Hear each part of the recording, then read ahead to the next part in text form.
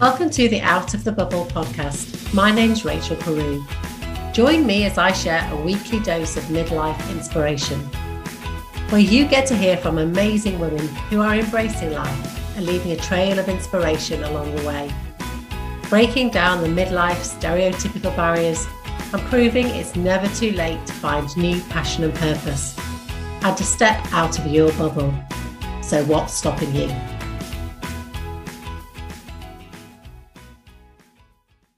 Welcome back to a new week on Out of the Bubble. Hope you're having a lovely summer. Everybody I know is on summer holidays at the moment, and we're not going away until September, so I feel like summer's long, but it's all good, and I hope you're having fun whatever you're doing. I've been wanting to talk to this week's guest for several years, and we have been kind of trying to liaise with each other and get it in our diaries, so I am so pleased that we have finally managed to meet up. Today, I don't know where to start with this lady. She's incredible. Today we're going to be talking to Baroness Helen Newlove, and she is somebody that has got so many strings to her bow now. And it all started back in 2007 when tragically her husband Gary was murdered by youths, and she could not possibly have imagined those circumstances and also her life after that. She has gone on to really campaign and make such a big difference to people in communities. She became the Victims Commissioner. She's a public speaker, a broadcaster. She's the author of It Could Happen to You. She's a Tory peer. She's the Pro Vice Chancellor of the University of Bolton, and she is also the Deputy Speaker of the House of Lords.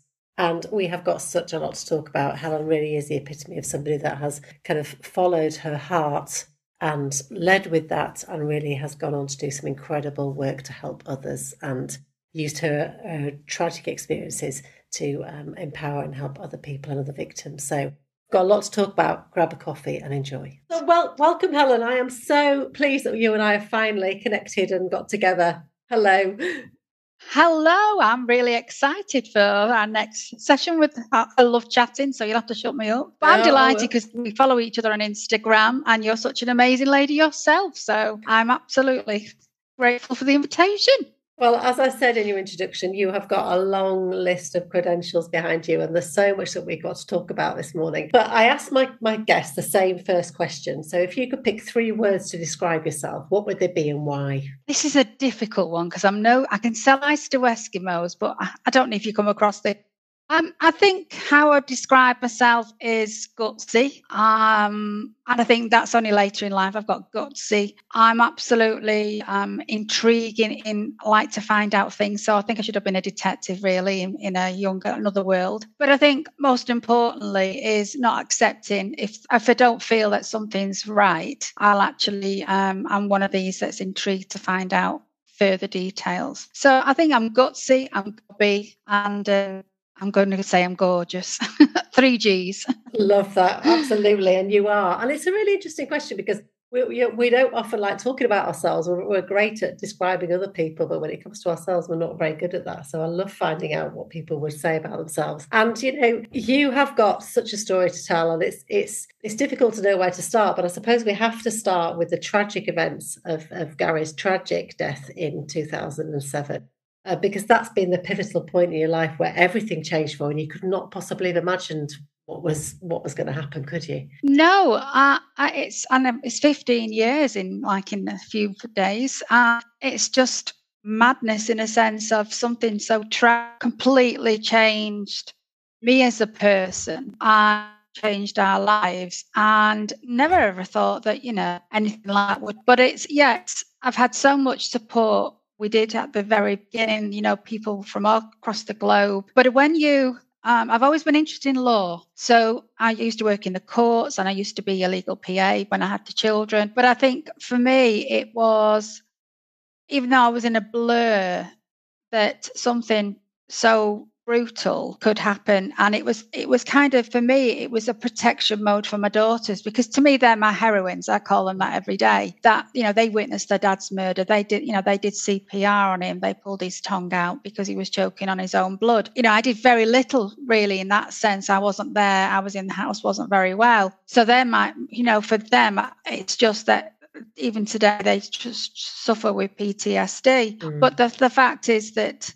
you never know. I always used to say we're all like Jekyll and Hyde in a sense as personalities, but it's a case of, from what I saw, what happened to Gary, and then that final decision to have to turn his life support machine off, that you never get over that. And it's having no control after that, because it was, you sat in the room in the hospital when the consultants, then, Gary's becoming a murder scene, and you're thinking, whoa, hang on a minute. What, it's kind of little things I still remember. Like, there's a lot of things I don't remember, but a lot of things like, you think, hang on a minute, I've got no control. They're having other conversations. So I have great family liaison officers that were allocated to us. They're still good friends today, but it's just, I can't believe I'm the person I am. What happened to us within seconds on a summer's night for Gary to walk out. We were an ordinary family. I wasn't Mother Teresa. Gary wasn't the Pope. We had 3 kids. You can imagine, up and down. But it was just surreal, actually. And people even say today, did you have a vision? And I didn't. For me, it was just getting through each day as it came. Yeah. Then, of course, it became a murder investigation, and you have no control of that. My daughters were giving evidence, they were interviewed. They were so brave, so young, and so traumatized. And after a 10-week court trial, listening there, we can't anything. We were told how to, the girls were told to behave in court, emotionally. Yet you've got 5 barristers cross-examining them. I thought it was really disgraceful, being goaded by the family members. And it was 10 weeks is hard going. And that was a break for Christmas. And obviously Gary's birthday, 5th of November, and then Christmas and my birthday. So it was a very, very, on top of everything else, it was kind of learnings. But so, yeah, I mean, going back to the fact that it was such a long process, you've gone through all that trauma, and then you have to go through the 10, 12 weeks of that, and you really didn't get a lot of support.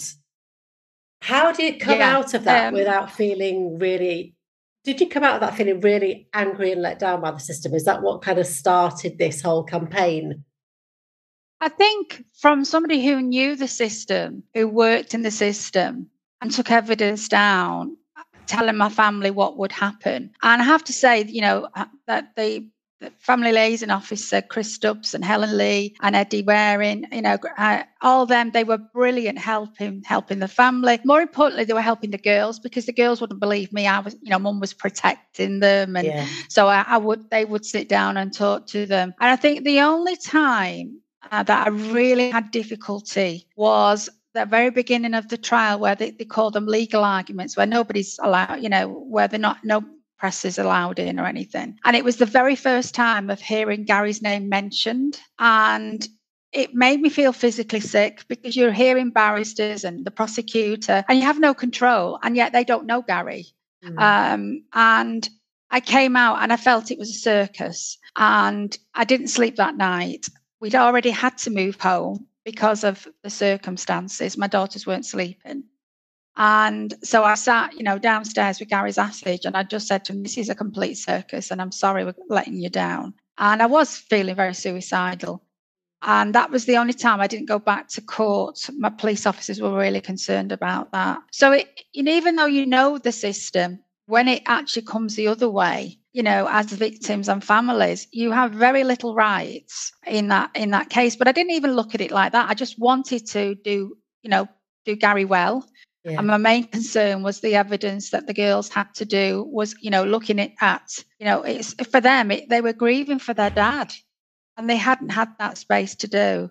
So yeah, it was a really difficult 10 weeks, but I must have absorbed something, because afterwards I was full of, I wasn't angry. I was disappointed in how people react in a court situation. Yeah. But you could have easily, what I find really interesting about you, Helen, is you could have easily taken a lot of time and kind of, not recluse, but you could have really retreated within yourself, given yourself that space to heal, and not wanted to go into that arena anymore, and just kind of try and move on and heal from that. And instead you chose to campaign to make changes because of your experiences. And there was something, I'm guessing there was something in you that felt really driven and compelled to be part of the conversation, rather than sit back and not Was it an immediate thing or did it slowly evolve?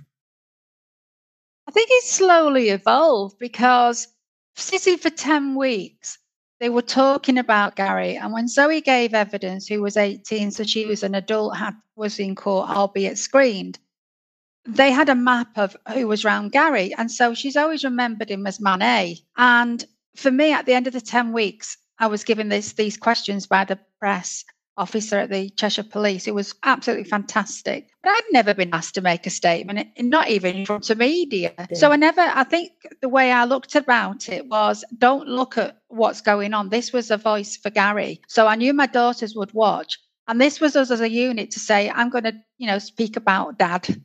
I'm going to speak about what we remember him to be at, because none of that was taken into consideration in a sense as we felt, because it's all about facts and everything, evidence. Yeah. So for me, that's all I did. And then, of course, there was lots of media, and Jackie Hansen, who was the press officer at the time, said, if you're not feeling so good, we'll stop and start. But once I started, I think them 10 weeks, I wanted to balance it was actually what Gary had done. He'd gone out in the community to help others.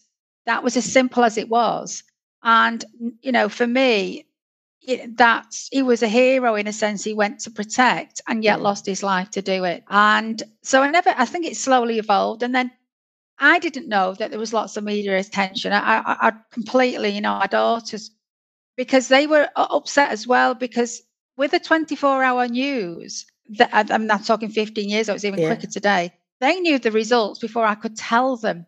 And they were angry at me because I hadn't. And I'm saying, but I was locked in the courtroom for protection and Mum couldn't get to you. So, there was lots of things I had to do that. And the next day, I remember that after sentencing on Sky News, there was this gangster from America and he was fed up of burying his gang, his brothers and sisters.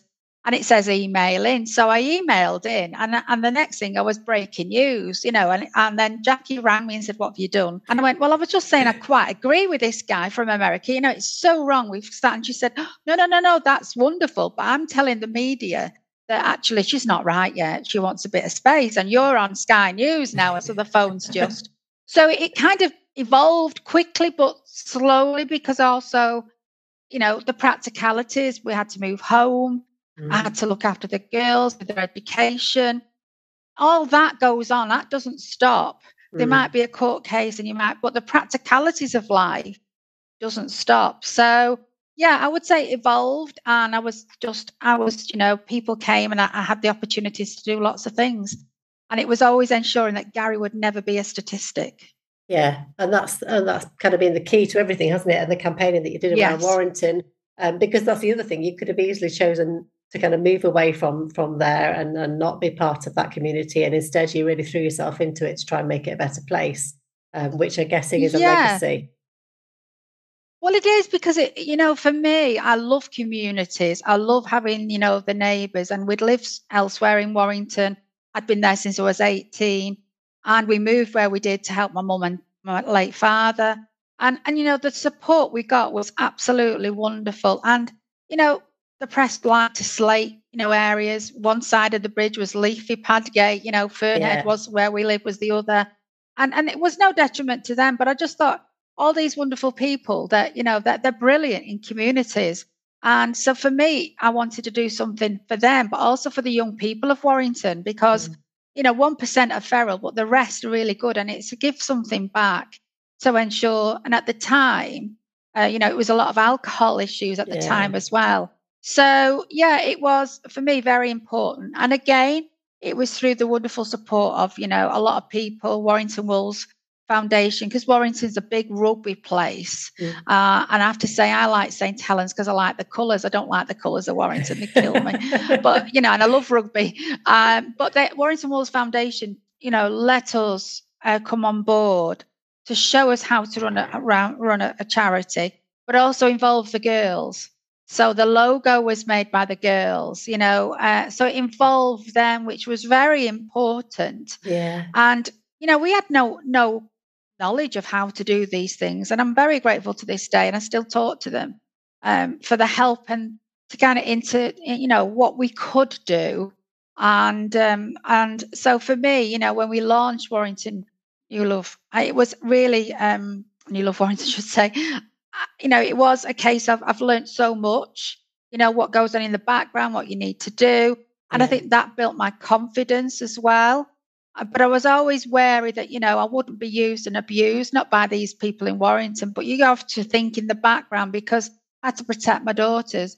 So it was wonderful to, when we had a big launch with Peter Kay and Rick Astley, who were all, to what Gary and I loved Rick Astley and everything. Yeah. I was very grateful, and it was just that all came together.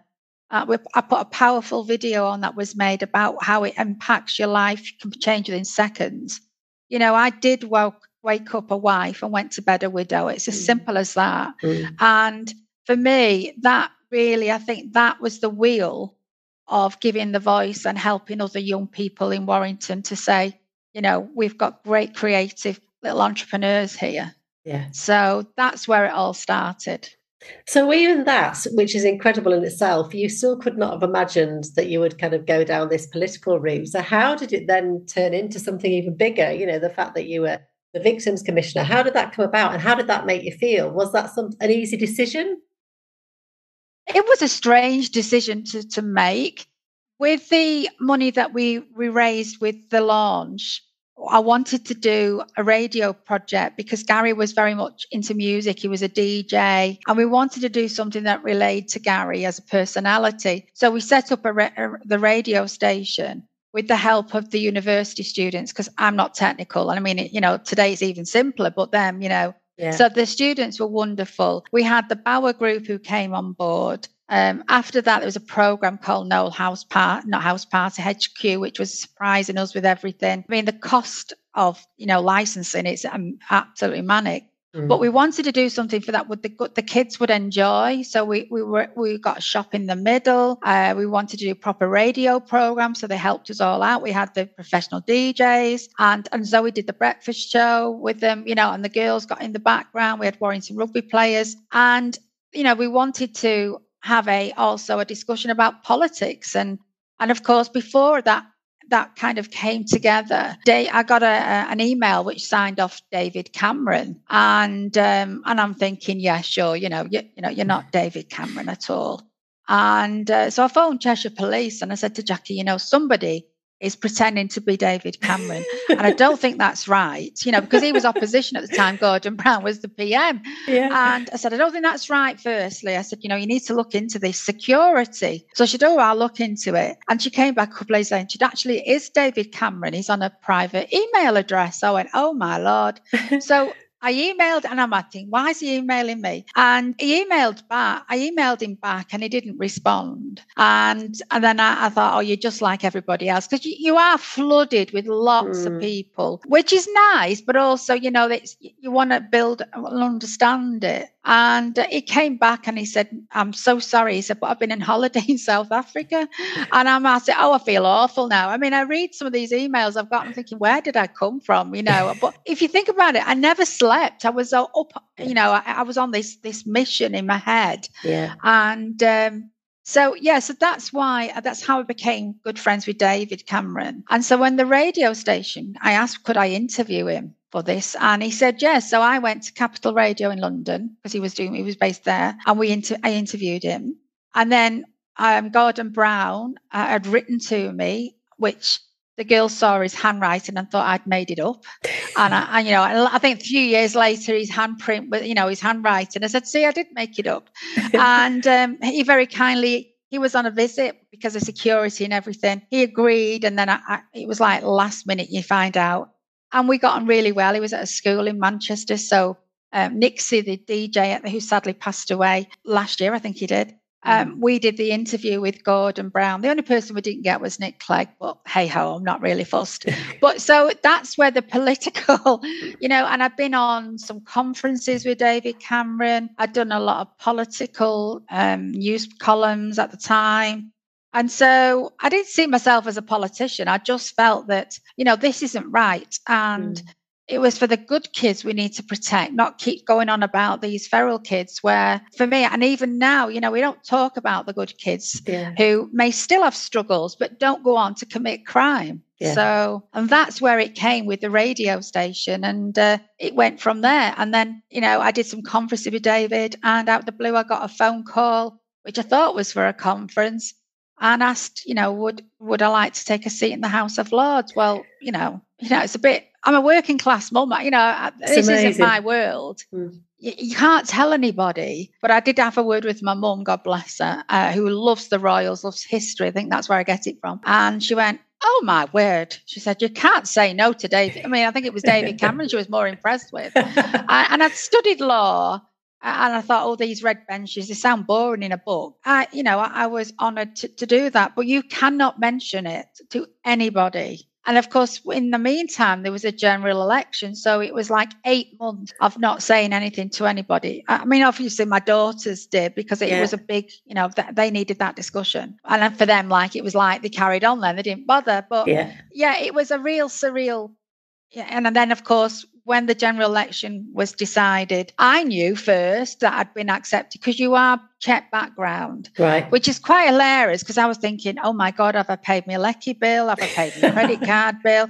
I'm thinking, because that's my world, Yeah. And when I spoke to the leader of the Lords, he was quite funny, he said, no, it's if you give them the party millions. I said, if I had millions, my daughter would spend it on designer shoes, whatever. Yes. She thought was hilarious. And so when all that was done, you cannot say anything until you get green light from number 10. So, of course, with the election, nobody. And then I'm on ticker tape on Sky. And I had to phone number 10 and say, I've not said anything. I have not said a word. And so, it kind of, the phone never stopped then. And it was quite, it was scary, I have to say. It was scary, because it's, I mean, it's not right. It's not something you get asked every day. Not at all. And it seems to me that there must have been a point where, through this whole campaigning after Gary died, that you were kind of his voice for him in his absence. And then when you started moving into this political arena, when you were in the House of Lords, was there a point where you started feeling like, actually, it was you now and your voice that... So was there a crossover where you actually thought, well, actually, I've got to start owning my voice now, because this is the work that I'm doing. It's not just about, what happened to Gary. It's more than that now.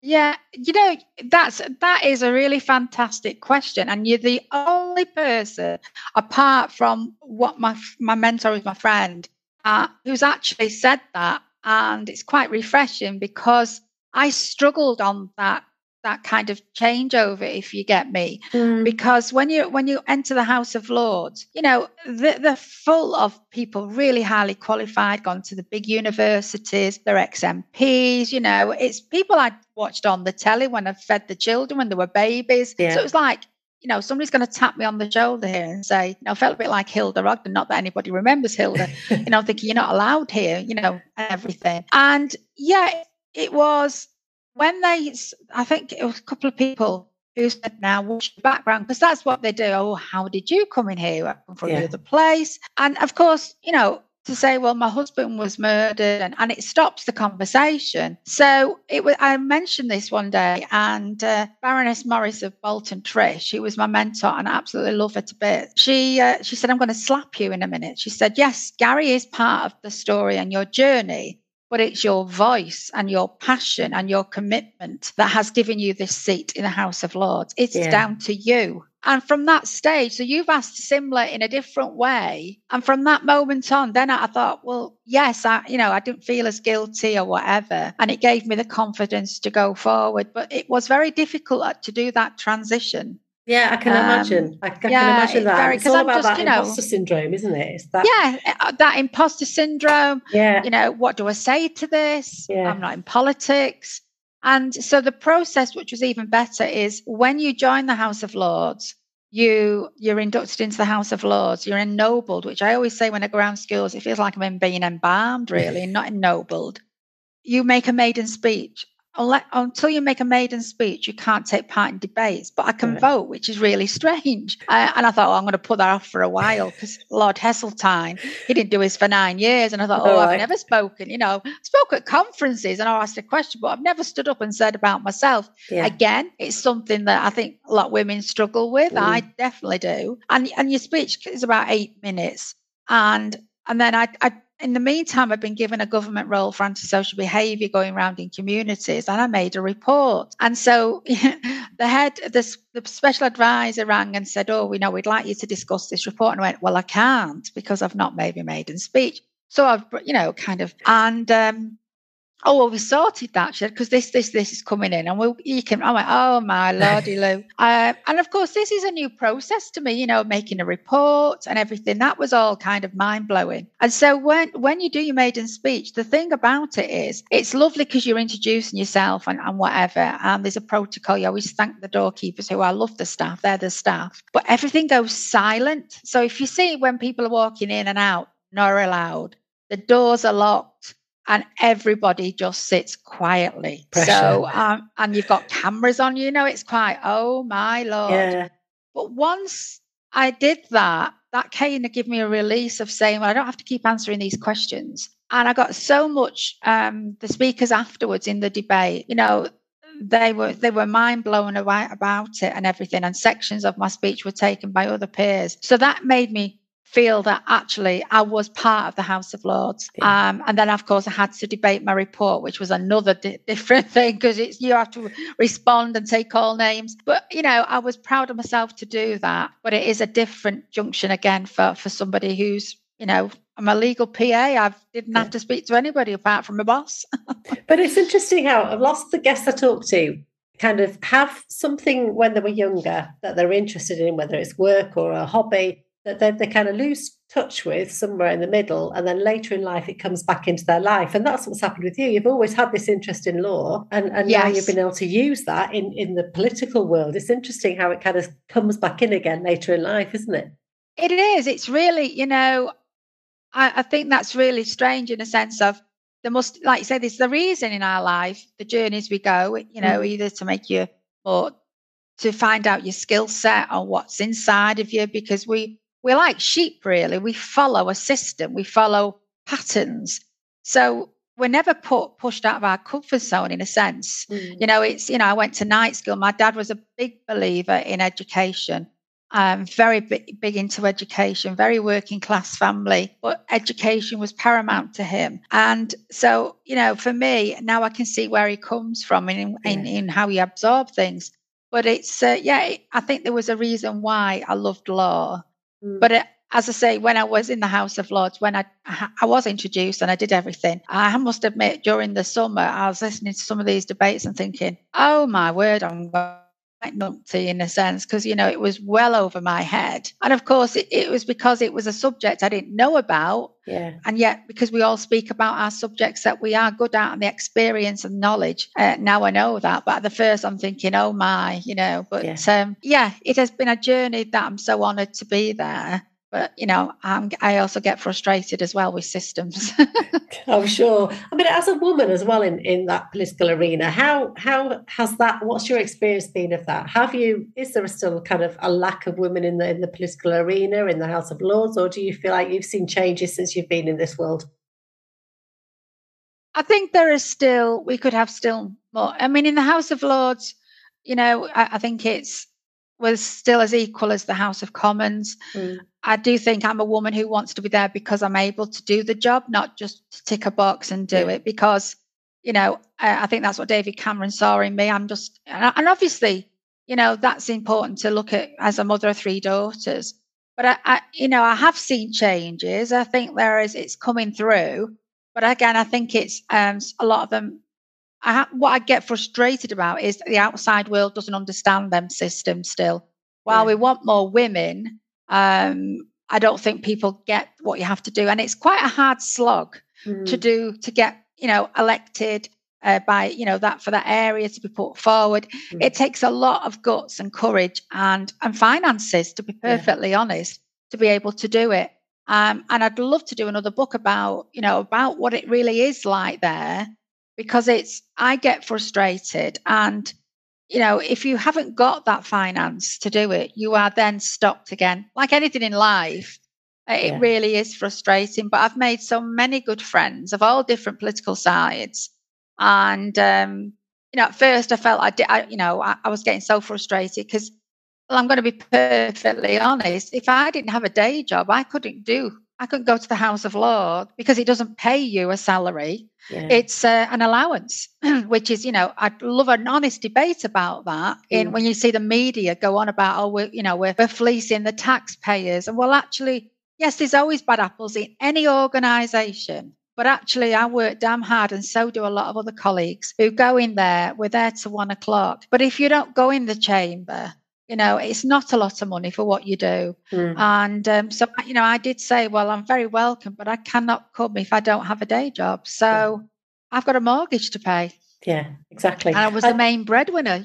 And your girls must be so proud of you now. They must be watched, They are, but then they go, calm down, all right. Just because you're the Baroness, don't think, but yeah, they are proud, but it's, don't dare, they're very well balanced, and that's all I want them to be, is to ensure that they're safe, well, and happy. And for me, that's my priority. And what about writing the book? How hard was that to do? I'm guessing that was quite therapeutic in some ways, but also having to go through everything again. Was that a difficult thing to do? It was difficult. I did have a ghostwriter, because I've never written a book in my life, But I did have a ghostwriter, which I've been very honest about, because which I very much welcomed. I'd like to write my own book now, because I've learned, again, I had to learn what you do. Yeah. But it was therapeutic. It was also, should I be writing about this? I was also scary about giving personal information. I was thinking about everybody else. But I do think people need, sometimes just to understand the journey behind what Gary had gone through previously with cancer, the struggles with having children. And, he was the soulmate of my life, and we've been together 20 odd years. So, and I think it was very cathartic, very therapeutic. And that was an interesting curve to do. I'm not saying I haven't made any money from it anyway, but it was an interesting journey. Again, I always see something that's interesting to do and learn something from other, I think it's brilliant how people write books. And I have to say, I also know now why my English teacher said, Helen, you can't just do a beginning, middle and end. You have to fill them in. I was always, they had a bad life, they lived happily ever after. I'm thinking that was the reason why she said that to me in English. You must do that. But I mean, that's why I went and did my GCSEs again at night school, and I got an A, so I'm all right with that. But that kind of, where that comes from, I don't know, but it really now has helped me to understand how you put things down. And it was an interesting journey, that one. And you've really pushed yourself out of your comfort zone, because you've been forced to do that through circumstances, but you've continued to do that. Is that something that you really relish now, or are there still things that you think, oh no, I'm still not going to do that, I can't face that? Is there something you wouldn't do? Well, I wouldn't go on a celebrity get me out of here or anything like this. If you're asking that. We're not going to see you in the jungle. No, you're not definitely going to see me in the jungle. No. I think I just look at life as an opportunity, and I think you have a choice to do that. I do think, I can't do that. And then, I've got a tendency sometimes, I'm useless. And my friend says, well, you stop saying that word because you're not useless at all. But I just think I've had to learn how to speak at conferences. I've had to, but I didn't learn. Because people, when I joined and had these government roles, they said, have you had media training? And I said, no, because I just go on and chat to them. I don't, it's like, oh my God, when I saw Ben Shepherd and Fiona Phillips, oh my God, I've watched these with the kids. So I was more in awe of them actually to get the story out. So, because I'm just real like everybody else, and I just want to help people, but also, there comes a time where you think, hang on a minute, when you stop, because, you're very busy yourself. I see you doing lots of things. And then, there comes a time where you say, actually, I've done this, this and this and this. Because I think we forget we do. What we've done, how we've pushed ourselves. And so, when I became 60 at Christmas, I just thought, there needs to be more about women, what we do, how, we've got so much quality in life that I feel is, like I said, I think you're fabulous. What you do and inspiring, and the way you go in your underwear, which is absolutely wonderful. Lingerie, you do it. You really, and to me, that's what we need more of. I might say I've got body dysmorphia from all the operations I've had in life with kids and everything. That's another podcast probably. But for me, I just think we're being lost. Yeah. It's there's so many good women who have either had to stay at home or worked in a job that really they don't want to do, but it's provided finances. Yeah. And they've got so much ambition within them that we do lose that creativity. That to me, it's a shame that we should be talking instead of saying, and the rhetoric is, well, we're living too long. And I always say, oh, God forbid, we're told to eat healthy, you're not having sugar, alcohol, all that. And now we're living too long, which really irritates me, because actually it is valuable that what we've learned to put back into the future generations. Yeah. Because we all learn on our life skills. That's how we live. And we pick up things. Yeah. So it really, when you hear that line, I just get, oh my God, we're living too long now. God forbid. Yeah. So I'm just grateful for opportunities. I love meeting very, very much lots of different people. And I think there's still lots I would love to learn. And given the opportunities, I would really like to do it. I want my own radio show. Oh, I love that'd be way great. to have a debate. I love to do my own radio show. I love to do another, like an Oprah Winfrey show. I'm not saying I'm opera, but I think we need to have more open, not being silly. Let's get real women in. Let's help them. And I think we saw that movement in the pandemic, but I'm conscious now that, God forbid we all work from home because we're lazy or we don't do this. Actually, people are very productive. And if we can, I look at it as, I'm going off in a rant now. Sorry, Rachel. No, it's good. Is the fact that, the fact is that, they're all trying to get us the systems, the banks, everything cashless. Well, why can't we work from home and be officeless, but we're still as productive and even more productive? Because I know I work more hours than I would in an office. Why do we put the narrative as negative? But if this was a real man's world, men are fine to do that. But it all seems to come back onto women, and I just think, no, this is very sexist conversation. Yeah, it is. Sorry, I went in a rant there, Rachel. No, but you're right. No, you're absolutely right. And, sexism is just out there still in so many different areas of life. We're just fighting it on. Yeah, sex and ageism. It's, it is. It's, oh, you're 60. Yes. I'm not ready yet. I've got so much, because I think when we get to a certain age as well, we've got so much to give back. And, I think all the old traditions, loyalty, moral compass in life is getting demolished, because what's portrayed is, reality shows are just, you can go in and do this and win lots of money, but obviously there's lots of sex and everything. Like, you're thinking that's demoralizing. And again, you can see it. I mean, I watch it, so I'm guilty as anybody. I'm getting more in that sense. But I also think that I also feel sorry for the actors and the actresses who have worked hard in drama school and they've done all their groundwork, who are being obliterated from our screens. So I just think, for me, it's about giving back, and that's what I want to do, is to give something back and help people, to open a door or to give that confidence back to them. I mean, you are obviously, all about, I quite like doing. Well, you're all about empowering other people and helping other people, but what does helping yourself look like? Do you actually switch off and allow yourself time each week in your diary to just kind of do something that kind of relaxes you and is time for yourself? Or are you constantly go? Well, I have been, obviously, with the roles in government. The last role was Victims Commissioner, which I did for 7 years and loved it. And even that, I had to set up an office because there was no office. I've learned so much how to structure a team, and I've made some great friends. All the teams I've had, it's great. We love them, because I'm very much a team player.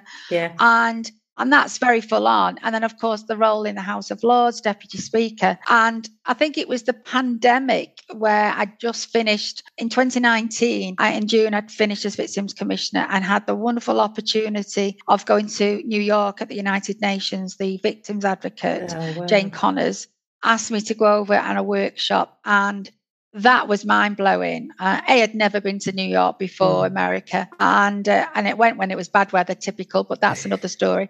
But it was listening on a global aspect of how the hardship on women who were starving and the children were starving, and they were being raped to feed the child a biscuit. And so, we think we've got huge problems, but globally women are still, an object, and they're still fighting for their families. So it was brilliant, from Africa, America, Hawaii, Italy. It was just listening to them all was just absolutely, I was honoured to be there. And then, of course, I stepped down there, and then I became Pro-Vice Chancellor at University of Bolton. And as a Northerner, I absolutely loved it, because talking full circle was Bolton has when I lost Gary and we're looking at New Love Warrington and everything, I wanted a club like Bolton Lads and Girls Club, and where they have like 3,000 a week kids going in. They can rock climb, they learn maths and English, they get a hot meal, 50p to join, so that they know they've got to pay. It had everything in there, and it was their safe space. So for me to go back to Bolton was something that was home from home. And again, working with students in deprived areas, different cultures. It's been fast paced, but I think the pandemic, I think it worked with everybody, made you put the brakes on. That's where I decided I needed, I've got fibromyalgia and arthritis. So, I knew I was coming down. I was pushing my boat, as my consultant kept saying, you're really pushing your luck here. Yeah. But it also made me consider there was other factors in life that, and now, look at a work-life balance in a sense. So, but then I get bored, you see, and I like to be doing things. Yes. Yeah. Because you found your passion, you're passionate about it. You can see that. Yeah. And I've got to learn to say no, but then I think, oh, well, they ask for my help and everything. So, but I just want to look that they can approach you. They can help. You can help them. If you can't, you can signpost them, the people that need the help. But it's, I have a work-life balance, and I think, I've got to kind of calm down a little bit still to do that. But I'm getting there. But then, I often say I'm getting bored. I need to do something. So now, that's where I sat back and think, actually, I've done this, this, and this. I must put all this together and think as a package that I can help others with. What about advice to women that might be listening to this, that are in midlife, that are passionate about causes, but are too scared to, certainly wouldn't think of going into the political world maybe, but want to know where to start to get involved, to maybe help in the community, but they don't really know where to start? What advice would you give to somebody that is thinking about being part of a conversation rather than sitting back and listening? Yeah, and it's interesting that being part of a conversation instead of listening is so important, because when I lost Gary, months before I lost Gary, we'd gone to a community meeting because I was fed up of, people urinating on the fences, the cars being damaged every week. We worked really hard, everybody. And I remember going to the community meeting, and they sent like the lowest rank of, the police, the fire and everything. And I just thought, you're not taking this seriously. Go from a whiteboard to an A4 sheet piece of paper. And I did say to Eric, my neighbour, because Gary sat with the girls, I said, until somebody gets murdered, nothing's really going to change here. Little did I know it was Gary. But it to me, it means that, everybody's scared. Where do I go? What do I do? And I think now we've got the internet, which is more vast than, I was dial-up when I was with, I remember the dial-up tone.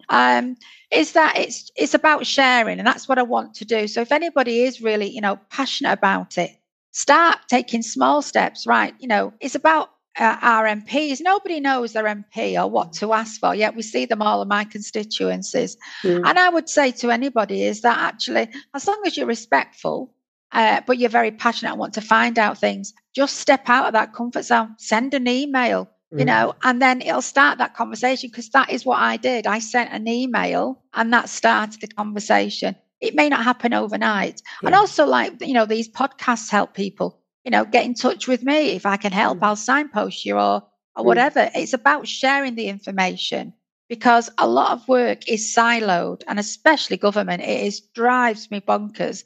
We're all in the same kind of ship, so to speak, but then all the little yachts are going off on their own because they all want to get ahead of everybody. It drives me insane. And also it's about language. If you don't understand anything that's being said, just say to them, sorry, but could you say that in a different way? I'm not quite getting that. It doesn't mean to say you're stupid. No. It doesn't mean to say you haven't got the brains. But sometimes we all get ingrained in language. So as an example for me, like when I went into politics and the government departments, they'd all have these, is it anagrams like, the HOC, I'll say the AE, and I'm at it. I'm sorry, but it sounds Japanese. If you want me to understand it, you're going to have to tell me what these are. Yeah. And I think it also then on the other aspect is you're not insulting that person. That person should think, well, actually, I'm new to this. Yeah. What does that mean? Because then what you will say is, you're giving me a load of waffle, really, aren't you? Yeah. And if you look on TV, that's what most MPs do. They waffle. They don't answer the question. Yeah. And for me, it's about being honest. If I can't answer it or I can't give you the answer, I'll look for it. But if I can't answer it, I won't give you waffle, because that's not what I'd expect people to do. So I've always challenged within when I've been given these government roles, because I'm more of a people person. Yeah. So just take it whatever you're comfortable with. If you don't get anywhere, look around what's going around in your local neighborhood, look on the internet, and then, you'll pick up that relationship with one individual. But if you feel you've got so much to offer, please go forward, because don't wait for something drastic like we did. But I think, we have got so much skills to do. Yeah. Just do something comfortable for your zone, and then something will add on to it. Yeah. That's so true, because I have to say that I did a month's internship at the House of Commons when I was about 42, 43. I was doing a degree in education studies. And so I won a competition through Red Magazine to spend a month with Rachel Reeves' office. And so the first week I was down there, Helen, I didn't understand a word anybody said to me. And I just spent the whole week feeling absolutely baffled and bemused and thinking, this is definitely not something I'm ever going to get into. And I did slowly start being braver and saying, actually, I have no idea what you're talking about. You'll have to explain that to me. But I think it is about being brave, isn't it? And saying, actually, that means nothing to me. You're going to have to break it down a bit simpler. Yeah. And also you feel like, oh my God, I wish I could be as confident as this woman. She knows her stuff or he knows her stuff. But actually it's because they've been working in it for so long that they know exactly what to do. And I'm not saying there's not boundaries to push. And I've pushed boundaries. And I'm also not stupid enough to realize that maybe, I'm flavour of the month for the PM. She's going to be here 6 months. Let's go. But actually, when I was given the roles, I was very honoured to be given the roles. And I worked damn hard in them roles. I didn't expect everybody to do the work and I would show up. Yeah. I wanted to understand the role. I wanted to understand the government department. And I think because I did that, I'm still around in a sense, because I realised that they were treating me like, you're just pacifying me. But actually, I want answers. I want to understand. I want to, come back. I don't want to use people to do a report. I want them people to open the report and say, she listened to us. So I got voices from the people that I did. Yeah. But you do get sometimes, in these departments, it is like, flavour of the month should be off. And so for me, it's about respecting one another. Don't treat me like an idiot. Yeah. I don't treat you like one. And let's go. That's how you build relationships up. And I fully get where you understand. And that's why in the end I said, whoever was the top of thing, I said, you're the captain of the ship. And if your colleagues feel like that about me, it must be coming from you. Yeah. And I was quite gutsy. I just said I had enough. I'm not here to do this. I'm here to do a job. Yeah. But it is very daunting, because they love to baffle you. So, if anybody doesn't understand, just tell them. And if they laugh, they're laughing at themselves, because actually they're not being clear to you so that you've grasped it. So you're not the idiot or you haven't got the brains. Actually, it's how they've communicated to you, because we're all on the same side here trying to do a job. That's the bit that gets to me, don't waffle me. Yeah. And I say I had to learn, but, everybody thinks you with a title, but I've had to work damn hard to ensure that, there's more to it than just a title, because they mean nothing. It's what you put into the work that matters and matters to me. Yeah. Well, and that comes across, Helen, that your passion for what you're doing really does come across in everything you do. So I could have talked to you for so much longer. I love talking to you today. I think you're brilliant. And I think the work that you're doing is really inspirational. And, I am only sorry that you had to go through all this for the tragedy that happened, because, this should never have happened in the first place. But the fact that you've gone on to do so much amazing good work is just a credit to you. You should be really proud of yourself. Thank you. My last question that I asked, we all do our best. Well, yes, yeah, but it's how you deal with these things, and you don't know that until you go through it, do you? You can't possibly imagine it. Yeah, true, very true. My last question that I ask all my guests: if you were to pay yourself a compliment, what would it be? I think that's difficult as well. I'm terrible. I think for me, to compliment me is actually to pat myself on the back and say, girl, you're doing a good job. Yeah. Because it's to me, that's all I want to do, is to give my daughters to look as a female that, no matter what we've been through, you can still step out your comfort zone. You can still do it. You've still got quality. You've got the confidence and the ability to do it. As I say, our scars are our wisdom and our pain is our power. And for me, that's so important in life. Yeah. So I really feel like, pat yourself on the back. You can do this, and you're doing it damn well, girl, and carry on doing it. Brilliant, love it. And what's next? What's next? What have your goals, dreams? What are you working as you know, I've got my other dream is actually to coach, doing the coaching business, which I really want to give back what I've learned, not just to young people, for me, it's about, we've all got so much niches, but there comes a stage where you think I can't go any further, or I'm struggling, again, understanding and how do I break that barrier down. Yeah. And to be regarded, that I actually am capable of doing that. So for me, it's what skills I've learned from government, from globally. I want to give back to other people to share, what you're struggling with. How can I help you step forward? Because I think, we all develop at different stages in life, and we're never, our use by day is never used by, because every second we can develop and change it. And as I say, for me, I've seen how our lives have changed within seconds. I woke up a wife, went to bed a widow. And if I can give back to them people to say, I can support you, leadership is so powerful.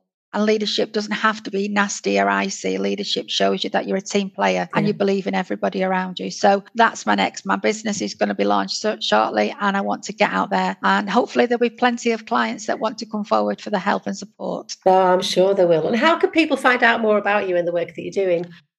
I'm on social media. That's why we know one another. It's so powerful at times. Yeah, I'm on social media as Baroness Newlove. Also the same handle on Twitter. I'm also I always call it LinkedIn, but it's LinkedIn. I'm on there, and I'm in the House of Lords. Please email at House of Lords if you want anything. I'm quite happy to help. If I can't, I will find that. I won't leave it. But in the House of Lords, it's just me. It's quite funny when a lot of people come on, can you ask your diary secretary? Yeah. It's moi. So please be patient, because, I'm very open. I'm very honest. I'm very working class. I've been brought up with morals and manners. And at the heart of it is from damn good parents who bred that in me. So if I can help other people, be a soundboard or whatever, I'm very accessible on there. I just ask you to be patient when I pick it up to get back to you. Thank you so much. It's been an absolute privilege to talk to you today, Helen. I've really loved our conversation. I'm so glad that our paths have crossed. Well, and if you ever want, here in London, you want some afternoon tea, give me a bell and we'll have afternoon tea in the House of Lords. You're welcome. I will do. No, I will take you up on Share that. what we've got. You're very welcome. Let me know. Take care. And thank you very much. Thank you. It's been wonderful. Thank you. Bye, Rachel.